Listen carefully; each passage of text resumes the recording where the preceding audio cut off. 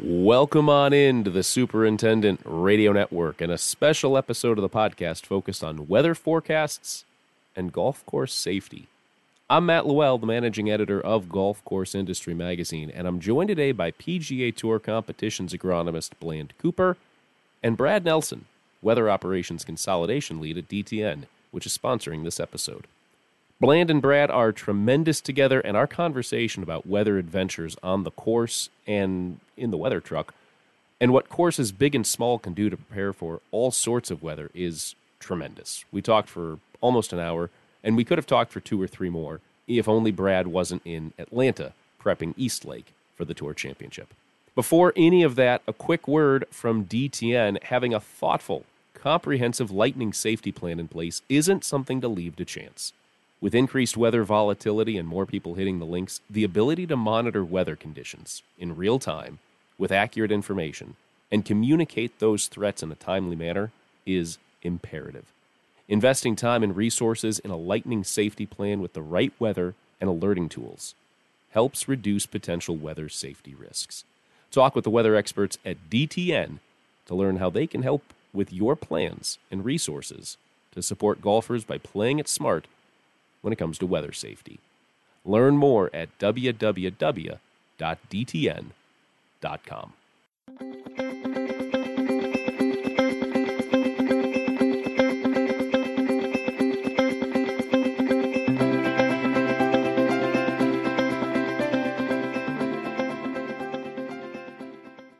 Bland, Brad, welcome to the podcast. How are you both doing? Fantastic. Thanks, Matt. I'm sitting here in Atlanta, Georgia. It's a cool 89 degrees on its way to about 93 with a heat index of 104. So, it's just this trailer right now. It's 66. So I'm hoping this thing goes on for several hours. So I don't have to get back out there in it. Yeah, Bland, you can have the heat. I'm in nice and cool, overcast Minneapolis, Minnesota right now. Got a temperature of about 68, and we got some heavy rain last night. So about 2.5 inches of rain, which hopefully is going to bust our drought here in Minnesota. In case folks listening are not familiar with either or both of you, Bland, why don't you give people a real quick background on who you are, what you do? I think a lot of people do know who you are, but just in case. Well, I'm a competitions agronomy official for the PGA Tour, and I've been out here now. I guess this is my 16th year. And so I'm responsible for 10 events, primarily through the Southeast, is the way my schedule happens to work out. And so as an agronomist, I work very closely with the golf course superintendents, their staffs, through tournament officials, through our rules staff, rules committee, also the television partners with really kind of the big, the big machine that is the PGA Tour. Make sure that everything that's going to have any impact on that golf course, the condition of that golf course, is relayed to all the parties of interest, so that there are no surprises, right? And really a lot of what I do is manage expectations with all those different entities. So it's a wonderful job. You get to work with a lot of really neat people and go to a lot of really nice places. So I've really enjoyed it, and very, very blessed to do what I do. And Brad Nelson?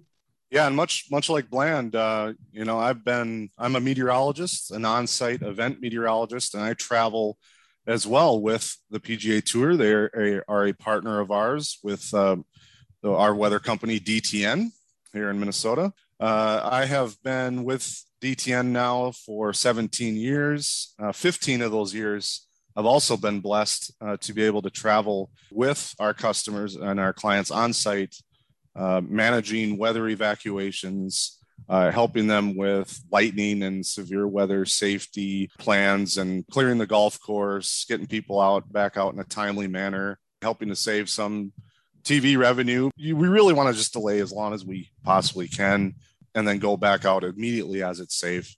But I also work with the agronomists and the superintendents to help gain the knowledge of what the weather forecast is going to do, how the weather is going to impact golf tournaments, and then, how much rainfall they're going to get, evapotranspiration rates. I work with them to help prep the golf course so that it's at the ultimate competitive level that it's at. So typically, we will arrive on Monday of tournament week. In the case of Bland, he's there advancing right now in East Lake, Georgia. But we'll arrive Monday, and then we'll be there through the tournament week to help them out. So it's been great, been a great career for me. It's very rewarding, knowing that I'm helping manage safety, keep people safe, but also help with the preparation of the golf course. We also work with numerous colleges and universities. As an example, I'm on site at all Notre Dame home football games. We have various other clients that we're on site for, including some offshore operations in the Gulf of Mexico, and also some city and town festivals, state fairs, things of that nature. A lot of fun events. You've been there about 17 years, you said, and 15 years in your current role. Brad, how far back does DTN go? What is the company's history? Right. So DTN goes all the way back to the early 80s, I believe. Wow. 1980. We've been around in the industry for quite a long time. We've seen a big evolution in weather supports and services throughout the years. We started as a small aviation company at a shed, basically at Minneapolis St. Paul Airport. And then we transitioned out to our main office here in Burnsville, Minnesota. And as we've grown, we've grown into various industries such as utilities, not just aviation, utilities, DOTs or road maintenance work. We also do marine forecasting, really a number of different things. And sports and entertainment and live events is, the main focus of today. That's has been an emerging market for us really since the early 1990s. And that really stemmed from what happened in golf with the two tournaments, the PGA Championship and the US Open in 1991, where lightning struck spectators at both of those events and really opened the door for weather decision support solutions to really take that next step forward, to help the sports industry and a lot of these major events. So we've been growing in that field. We have numerous, very high profile customers like the PGA Tour, the NFL. I've already mentioned, colleges and universities, the Premier League in the UK. And we've really grown that global footprint in the outdoor event space through the years. Bland, when did DTN in particular and just meteorology and weather forecasting in general come onto your, no pun intended here, really, onto your professional radar as a tool that you would use? Well, I started out, Matt, as a golf course superintendent, coincidentally in the Atlanta area, and then went on to Charlotte. So, my whole life has revolved around Mother Nature, and I learned early on that she's undefeated, and so the only way that you can kind of deal with her is to try to get some insight on what she's going to do before she does it. And so, the whole scope of meteorology, obviously, I've had an interest in professionally for a long time.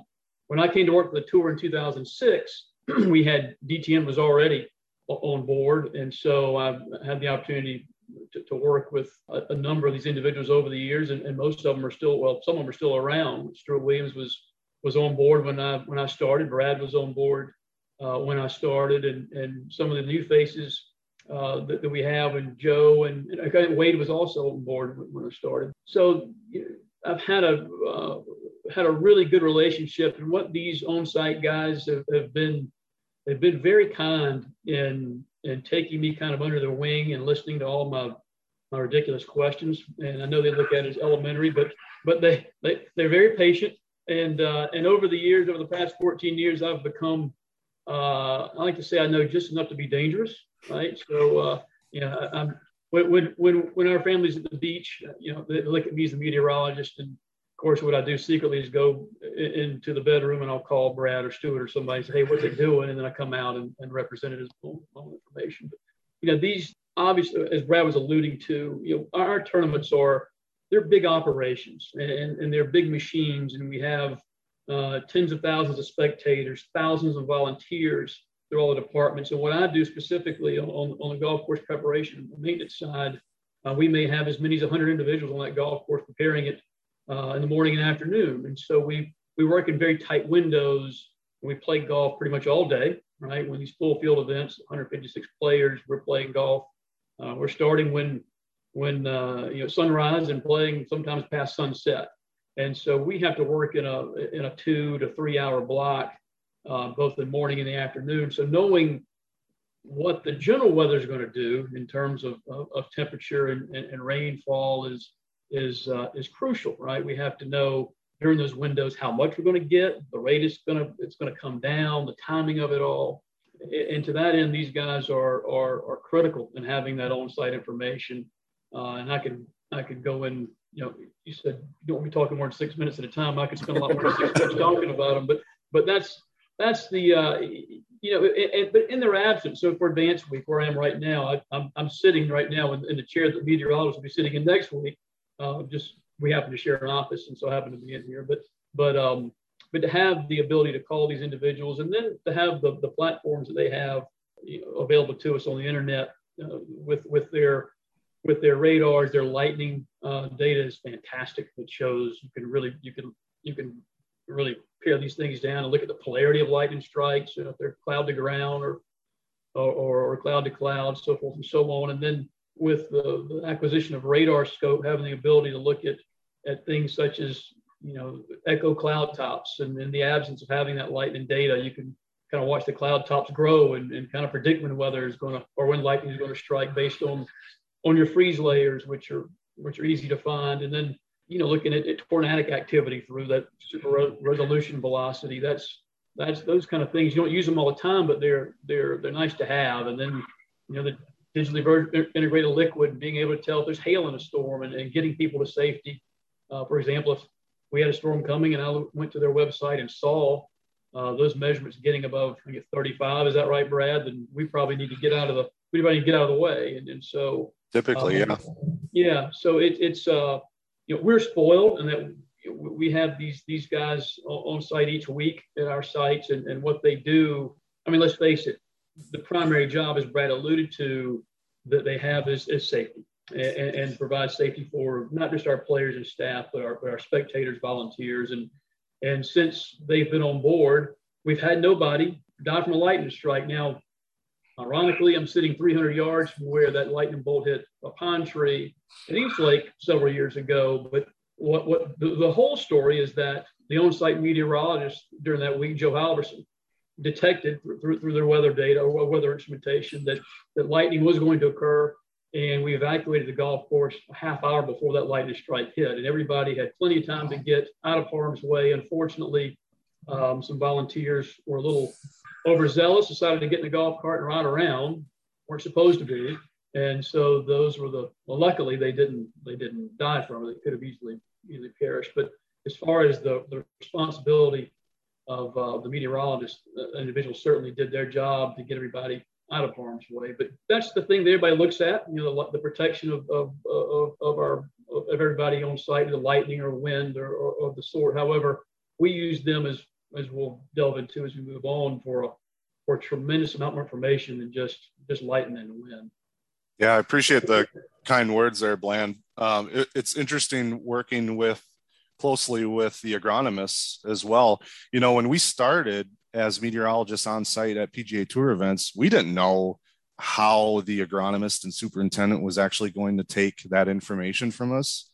And then we had to discern what are they going to do with this information?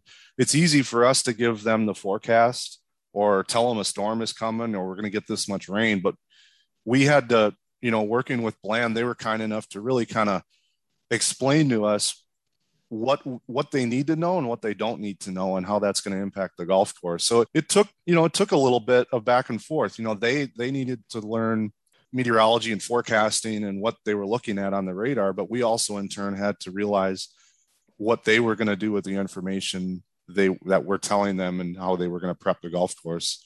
Same thing with the rules officials. We can give them a wind forecast, but until we understand how they're actually going to do pin placements on the golf course and set up the golf course based on our wind forecast, it kind of changes what the information and how we tell them. If the winds are going to switch around a bit, if we're going to be more conservative on the high end of the wind forecast, that all plays into that decision making and the information that we're providing. Yeah, and that's crucial, Brad. Really, the way this whole thing works, Matt, so in terms of how to prepare a golf course, is we get this information from the meteorologist, and then we interpret what that's going to do to the golf course. And we relay that information onto the rules officials. And Brad alluded to wind forecast. The rules officials who are responsible for setting up that week, a lot of their hole locations and maybe tee locations are driven by that wind forecast. And especially if we have it coming out of all four directions for 4 days, it really has an impact on where they can go. For example, if we have a long par 4 or a long par 3, and there's a bunker in front of the green, when we have a 25-mile-an-hour downwind that day, they're not going to put the flag right behind the bunker, right? They're going to maybe move it deeper into the green because there's no way to get the ball close into that environment. So, as it relates to how our message to the rules officials, what the message we give them is we can tell them, look, we're going to have, based on what Brad or these guys are telling us, we're going to have a half-inch of rain. At a half-inch of rain, we're going to start having issues in these areas on the golf course, right? These particular greens are going to hold water in these particular locations. So if we have a forecast where it's going to rain off and on all day, it's important that the officials know, we maybe can't use these low areas on the greens, right? They may have some standing water on them at times, and that might prevent us from finishing around on time, which the whole thing is driven by television and meeting that television window, right? And so we're in the entertainment business at the end of the day. And so if we can't meet that TV window, it affects a lot of people, financially. And so that's as crucial, as Brad said earlier, also to fit as much golf as we can into these windows, and also to take the information they give us and not set the golf course up in a way that is going to expose maybe some shortfalls of the golf course with say drainage, or maybe it can be something as simple as we have a tree to the right of a green the wind is going to be blowing leaves from it all day long. And if we put the whole location on the far right side of the green, we've got blowers out there all day long, it's going to slow down play. We need to move those things you don't think about, but that all goes into setup of the golf course. And then you get into, some of the more, nuts and bolts of it, things that people really don't think about how they impact a golf course and the way to prepare it. But dew points. If you're at a site where you've been having heavy dew for the entire time you've been there, your preparation of the greens and what you're doing to them to get them to a certain speed, maybe you're getting them really close to the edge, right? And you're kind of teetering on, all right, we really can't get any faster than this and still have the hole locations that we want to use. Now, all of a sudden, if you come in the next morning and there's no dew because of dew points have dropped and a cooler air mass, dry air mass has come in, that speed may jump up 4, 5, 6 inches if you continue to do the same thing that you've done. Now, that whole location that was selected the day before for today now may not be usable. And, when we're setting up the golf course in the morning, like I said, we play golf from sunrise, and the setup process is actually going on while plays on the golf course. Our setup officials may be on the 4th, 5th hole by the time we tee off on 1 and 10. Well, we've done double tee starts that might be on 4 and 13 when we start to play golf in the morning. Now, if we get to the 17th green, for example, or the 8th green, for example, and all of a sudden the whole location we thought we had yesterday because of maybe that dew point or some other type of weather incident, now we don't have it. Now we have to change that whole location and get information back out through the field is very cumbersome because you already have, at that point, you probably have 6, 7, 8, 9 groups per side on the golf course that you have to go in and tell everybody in those groups. You got to be that not stop play, but you have to go out in the fairway on the green, say, look, the 8th hole is no longer 17 on 4 left. It's now whatever we've changed it to, right? So that kind of stuff that can really, it's crucial. They give us the right information and we interpret that information.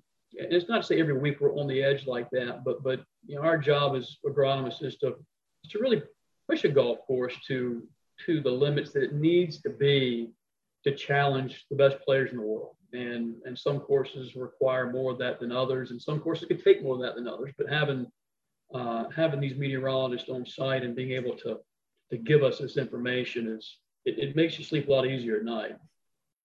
Extreme weather conditions can affect the viability of outdoor activities and events, increasing the risk of delays, evacuations, and postponements.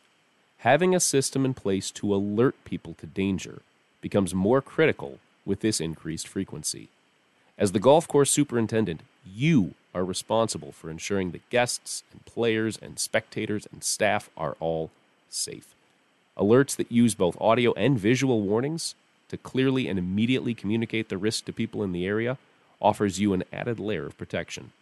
When horns and flashing lights go off, it grabs everyone's attention.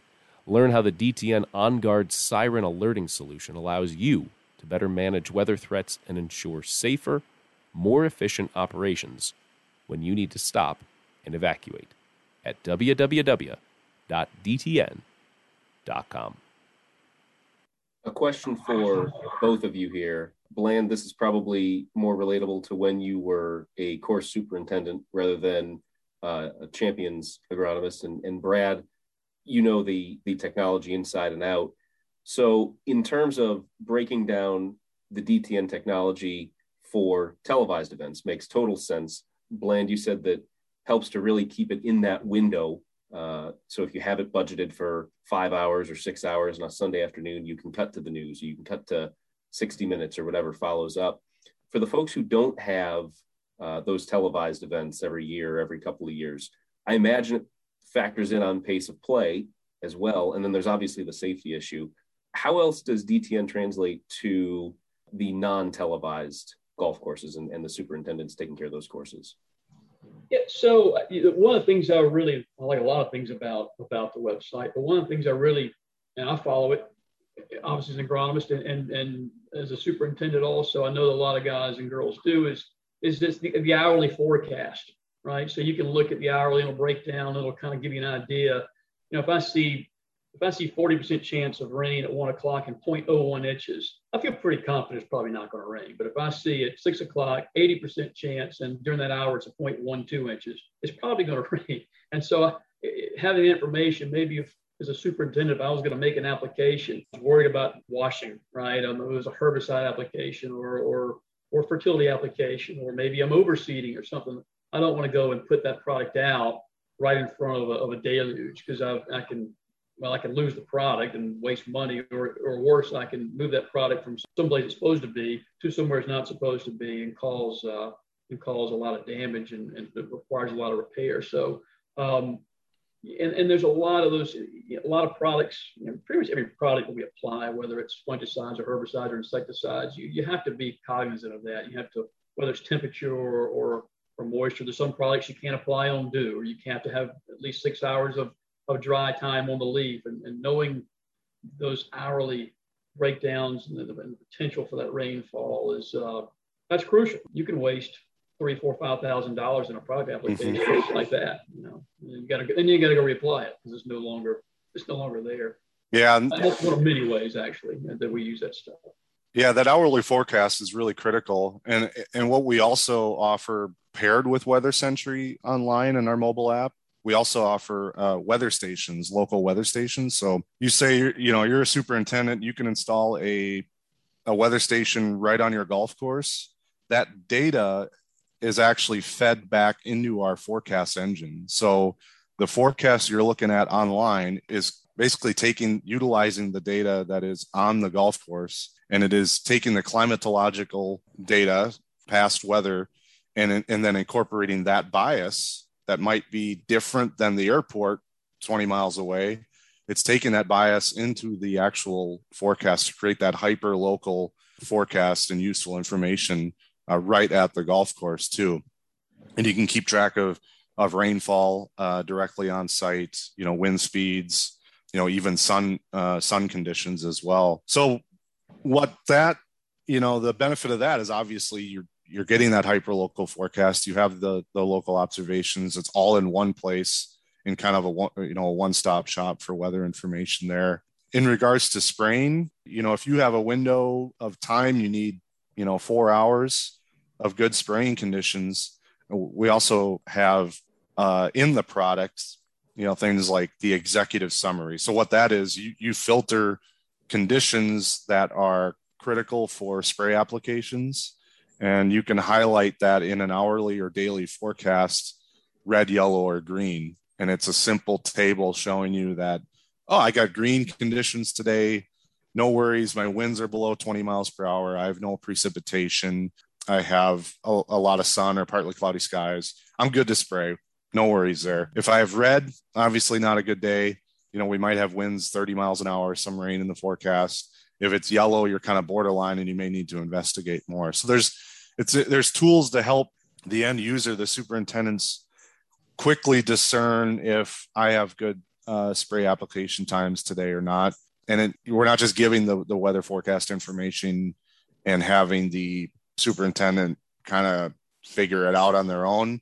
We're doing that. We're already doing that for you with the executive summary or the daily planners that are offered within the Weather Century product as well.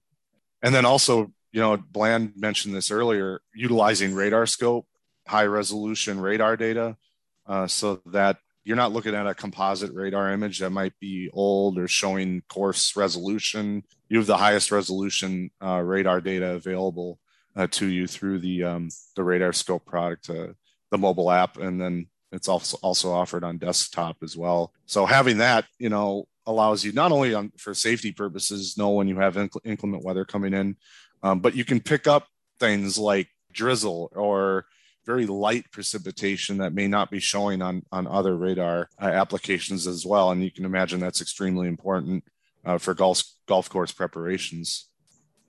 Even stuff like I mentioned earlier, the tornadic activity, you can, right, away from the golf course, when you're at home and maybe you're with your family and tornado alert comes over the the television, you can actually go to that site. You can identify exactly where the tornado is, the direction it's moving, and even see the wind speeds. Right? And so I know we had a tornado came close to our house. I think it was last year maybe, and I could kind of follow it and see where it was going and felt comfortable knowing that it wasn't going to miss us. But that's a lot more little peace of mind than just having that civil defense alert going off on your emergency alert going off on your TV and the fear that kind of strikes in everybody when that happens. It's not a sidebar, but those are a lot of neat functions with that application and the way that DTN is going to integrate that radar scope into their radar, into their software. It's kind of a one-stop shop really when you have the access to that website. Well, as you know, Bland, I am a storm chaser as well, is my main hobby. So, so looking for tornadic activities, kind of the ultimate goal. So you're running towards it, I'm running away from it. So we'll shake hands and go in opposite directions, I guess. That sounds good to me. Yeah, you can chase all the storms you want. And I only just recently learned, I knew that the United States had a lot of tornadoes, but the United States accounts for anywhere between about 80 to 85% of all tornadoes globally every year. That's correct. It's about 1,000. And then about 100 more, so about another 8 to 9% are Canada. So you're looking at 85 to 95% of all tornadoes in the world are in North America. Now, obviously, there's other extreme weather situations, monsoons and typhoons and everything, but tornadoes are a very North American thing. So to have that incorporated into the tech and into what folks can access, I have to imagine is only just another selling point in addition to the lightning strike safety and obviously just the general weather accuracy and forecasting in general. Yeah, it's interesting you say that because I think here in the U.S. we're just kind of used to severe weather, severe storms, tornadoes, and that's not the case globally at all. There's a reason why we have people from the UK, from Asia, from Australia that come over here every year to pay to go on guided storm chasing tours. Because we get some of the most extreme weather in the United States. I drive for I'm a guide for a storm chasing tour company, Silver Lining Tours, and I do that every year. But we go up and down Tornado Alley, basically putting these people in front of the worst Mother Nature can offer, obviously keeping them safe in the process to a relative extent. But, we get people from all over the globe. And it's that unique combination of the Gulf of Mexico being where it's at, the flat Great Plains, and then the evolution of cyclones, mid-latitude cyclones off of the Rockies, where you get that moisture being pulled up and all that instability up and down the Great Plains. And it's it's a unique combination of things is why we get such severe weather and tornadoes in the central and eastern U.S. If the Gulf of Mexico honestly was not there, let's say that was just a big landmass, the Great Plains would be a desert, much like the deserts that we see, in parts of Asia, the Middle East, even some parts of South America on the east side of large mountain ranges. If we didn't have the Gulf there, that the Great Plains would be certainly be more desert like conditions. So having the Gulf is a blessing, but also can be a curse. It's job security for you guys, Brad, right? It really is. I know. It was kind of funny. We had a conversation a couple of years ago. Our playoff events on the PGA Tour have kind of traditionally been in Chicago. The particular year I had a conversation with this individual. It was our events were in Chicago and New York and here in Atlanta. And I was being told that, we really need to own the month of August agronomically. And I said, we're in 3 markets that are responsible for almost half of all of flight delays due to weather in Atlanta and Chicago and New York. I don't think we'll ever own the month of August when it comes to weather. So, and that's kind of proven to be the case. I think last week in New Jersey, we had 9 inches of rain, Brad, Sunday and with a Monday finish. And had rain yesterday. I haven't watched it. We had rain yesterday. And now we've got a hurricane that's supposed to turn and head this way, I guess, on Tuesday, Wednesday, and hopefully by the time it gets here, it'll lost the bulk of its punch. But so if every day was Reno, Nevada in June, we probably wouldn't need these guys as much. But a lot of job security there for you, that's for sure. Yes, sir. Yeah, Henri impacted Liberty last week on the tour, and now we're going to have some impacts from Ida. Currently a tropical storm, but unfortunately it looks like landfall in Louisiana, Sunday night, Monday morning as probably a category 3, category 4 hurricane. So you're monitoring it there, Bland. I know Stuart will be there to help you as the on-site meteorologist. And I'm actually monitoring all the qualifying school sites for the PGA Tour this week and next week, and fielding a lot of questions on Ida already with some tournament locations in the Southeast U.S. One thing Brad alluded to earlier was having that on-site weather station. And it's great for somebody in my position, because the sites that I'm responsible for, I can just go to my phone here and pull any of them up at any time and see how much rain they got per hour, right? The sites I have a site in Jackson, Mississippi, Sanderson Farm Championship coming up in several weeks, and that's supposed to kind of be right in the crosshairs of this storm. So I'll kind of going to follow that closely, and then I have some other events on the eastern seaboard that typically this time of year we watch hurricanes. So it's really nice to have those on-site weather stations to get those microclimate recordings, and I can, without having to bother the superintendent, call them up. Hey, how much rain did you get? How hot is it? I can just go right to those sites and see exactly what they got, and it's a neat feature. You've both discussed so many areas where the technology is already being used. Are there any other target areas that you feel like are maybe untouched or at least not used as widely as they should be at this point? As far as the technology, I'll defer to Brad on that. However, as I said earlier, these guys have been so good at bringing people like me up to speed, at least getting me to, maybe past the 101 level.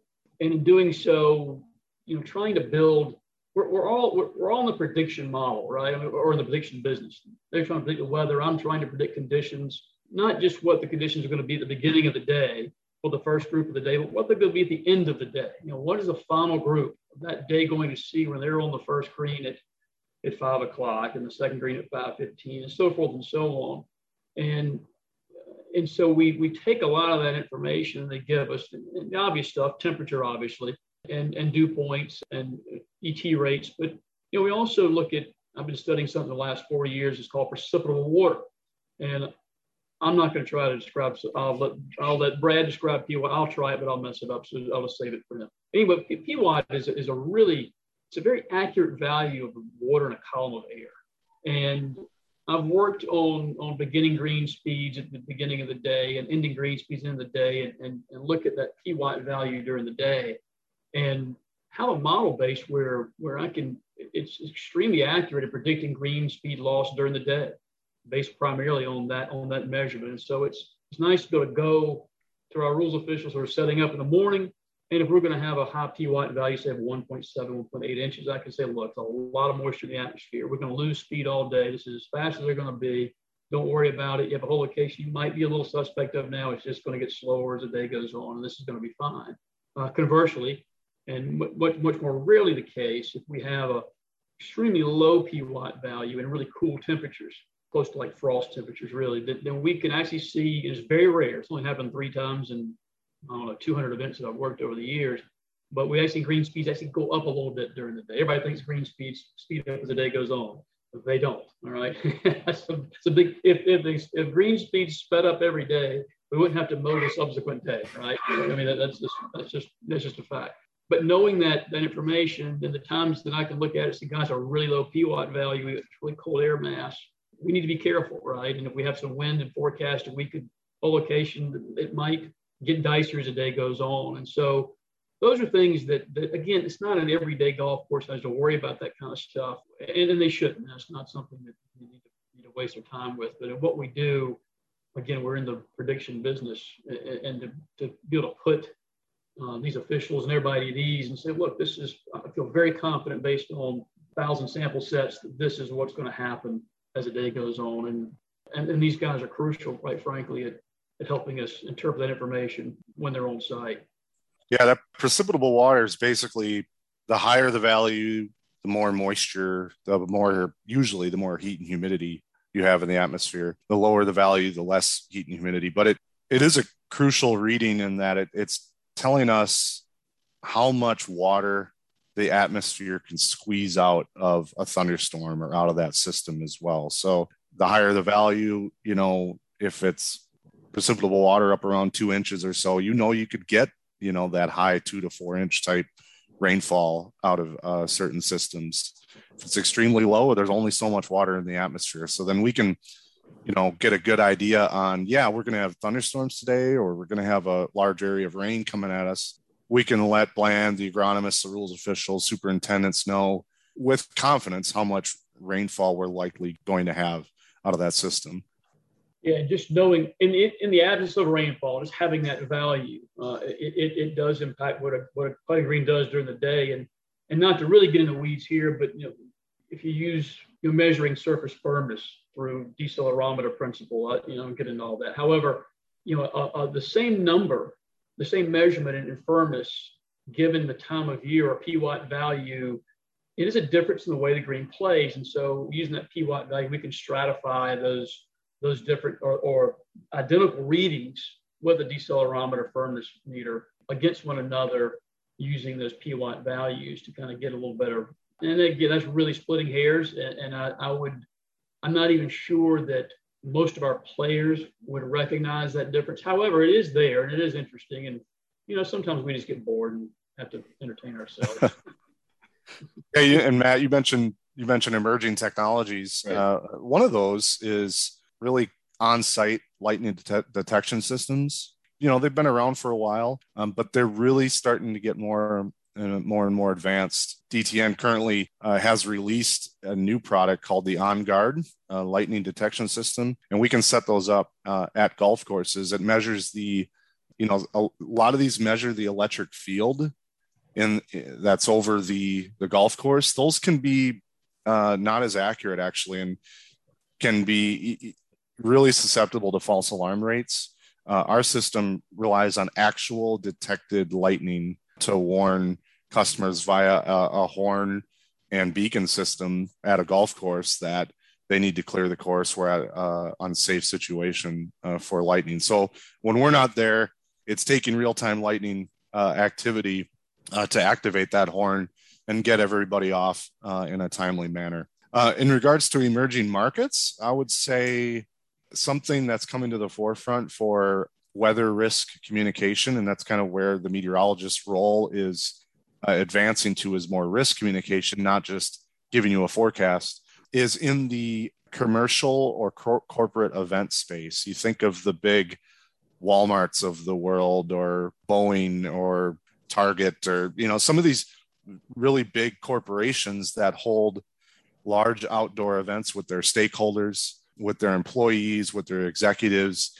They can't leave weather to chance, really. So we're starting to see more of our meteorologists involved with large corporations for their outdoor events throughout the year. Another area is parametric insurance. So you think about insurance companies that are insuring these large outdoor events like festivals, large concerts, heck, even PGA Tour tournaments. If those get rained out, or you have a weather situation that causes damage, then they have to pay out large sums of money to these to their customers and their clients. So, however, if we partner with insurance companies, we can offer, and the insurance companies know that their customers are utilizing Premier Expert weather services and decision support solutions. They in turn give the customers lower premiums on their rates.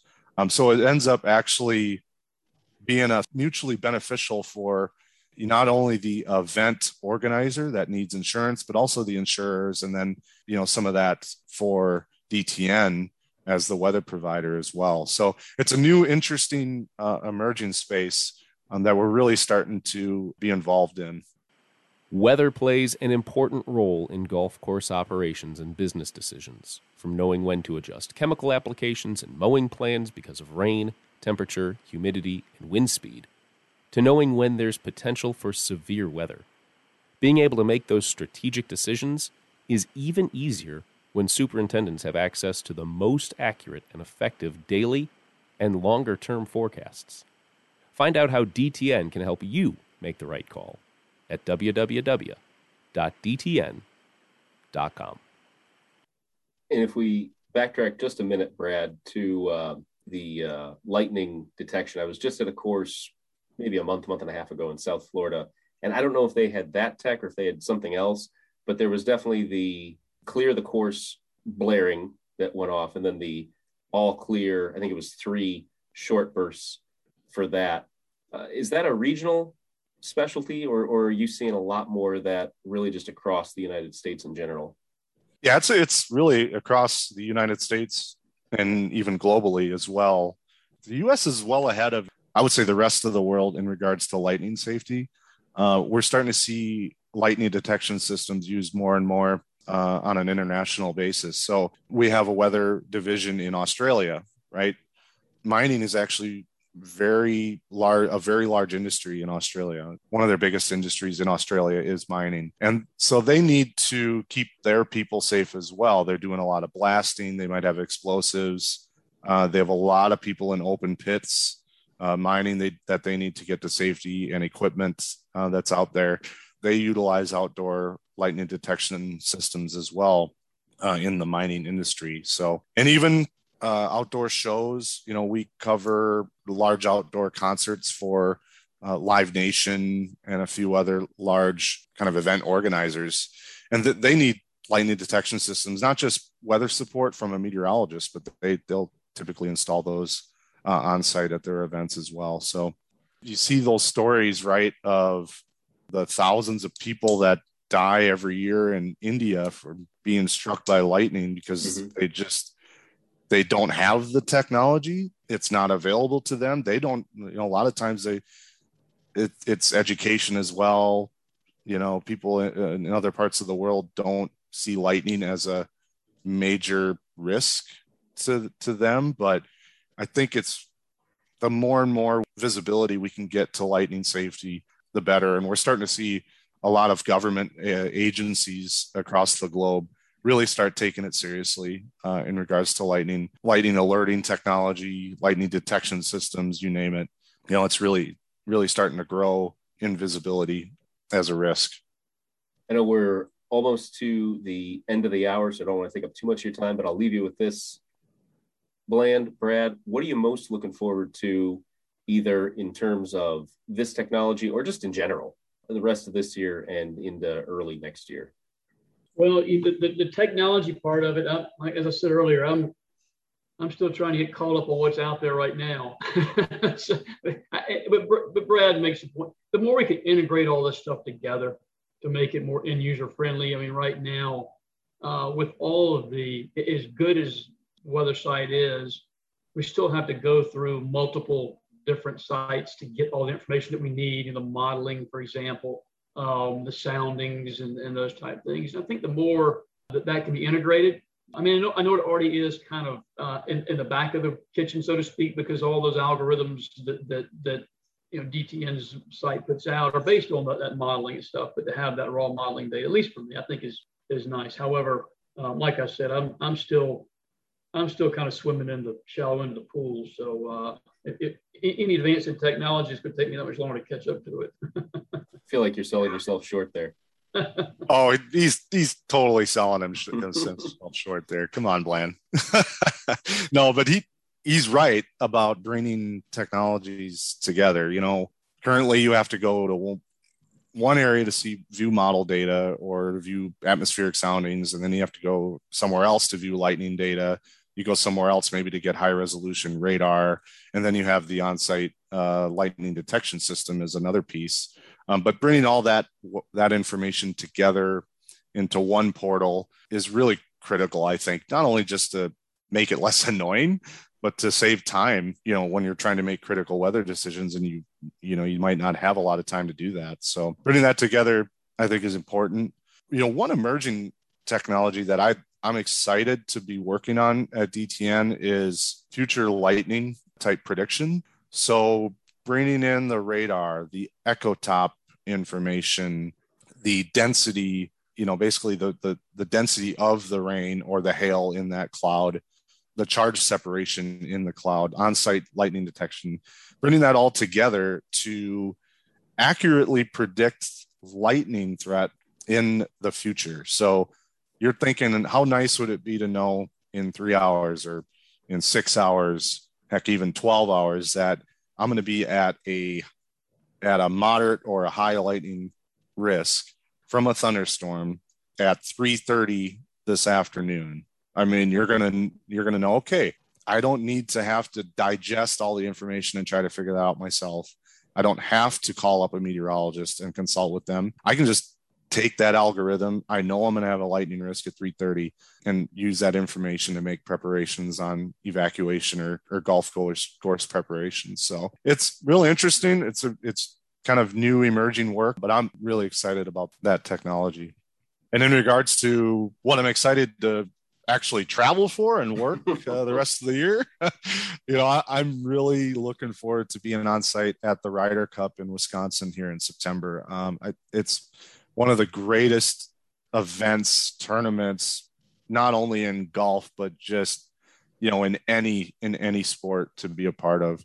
Yeah, it's really high pressure on me, high stress, but hopefully we actually are under high pressure and it's dry and quiet and I can kind of enjoy the week. But, that's what I'm there for safety and for preparations, and just to be that point person for the Ryder Cup is really exciting for me. And the rest of my year, I'm here in Atlanta for this week and next week for the Tour Championship, and then I go in several weeks, as I mentioned earlier, to Jackson, Mississippi, to the Sanderson Farm Championship. Shortly after that, I go to Boca Raton for a Champions Tour event, the Timber Tech Championship, and then I finish up my year in Sea Island, Georgia, for the RSM, which really is a fantastic place to finish up the year. It's a wonderful time of year, beautiful place. And then that's the week before Thanksgiving, and then I go into hibernation for about 6 weeks. And so if you need me, you need to come to my house and knock on the door. Already looking forward to just hunkering down and enjoying the end of the year. I love it. Bland Cooper, championship agronomist. Brad Nelson, storm chaser. Thanks so much for coming on. It's great to talk with you both. Thanks, Matt. I appreciate you having us on. It was great.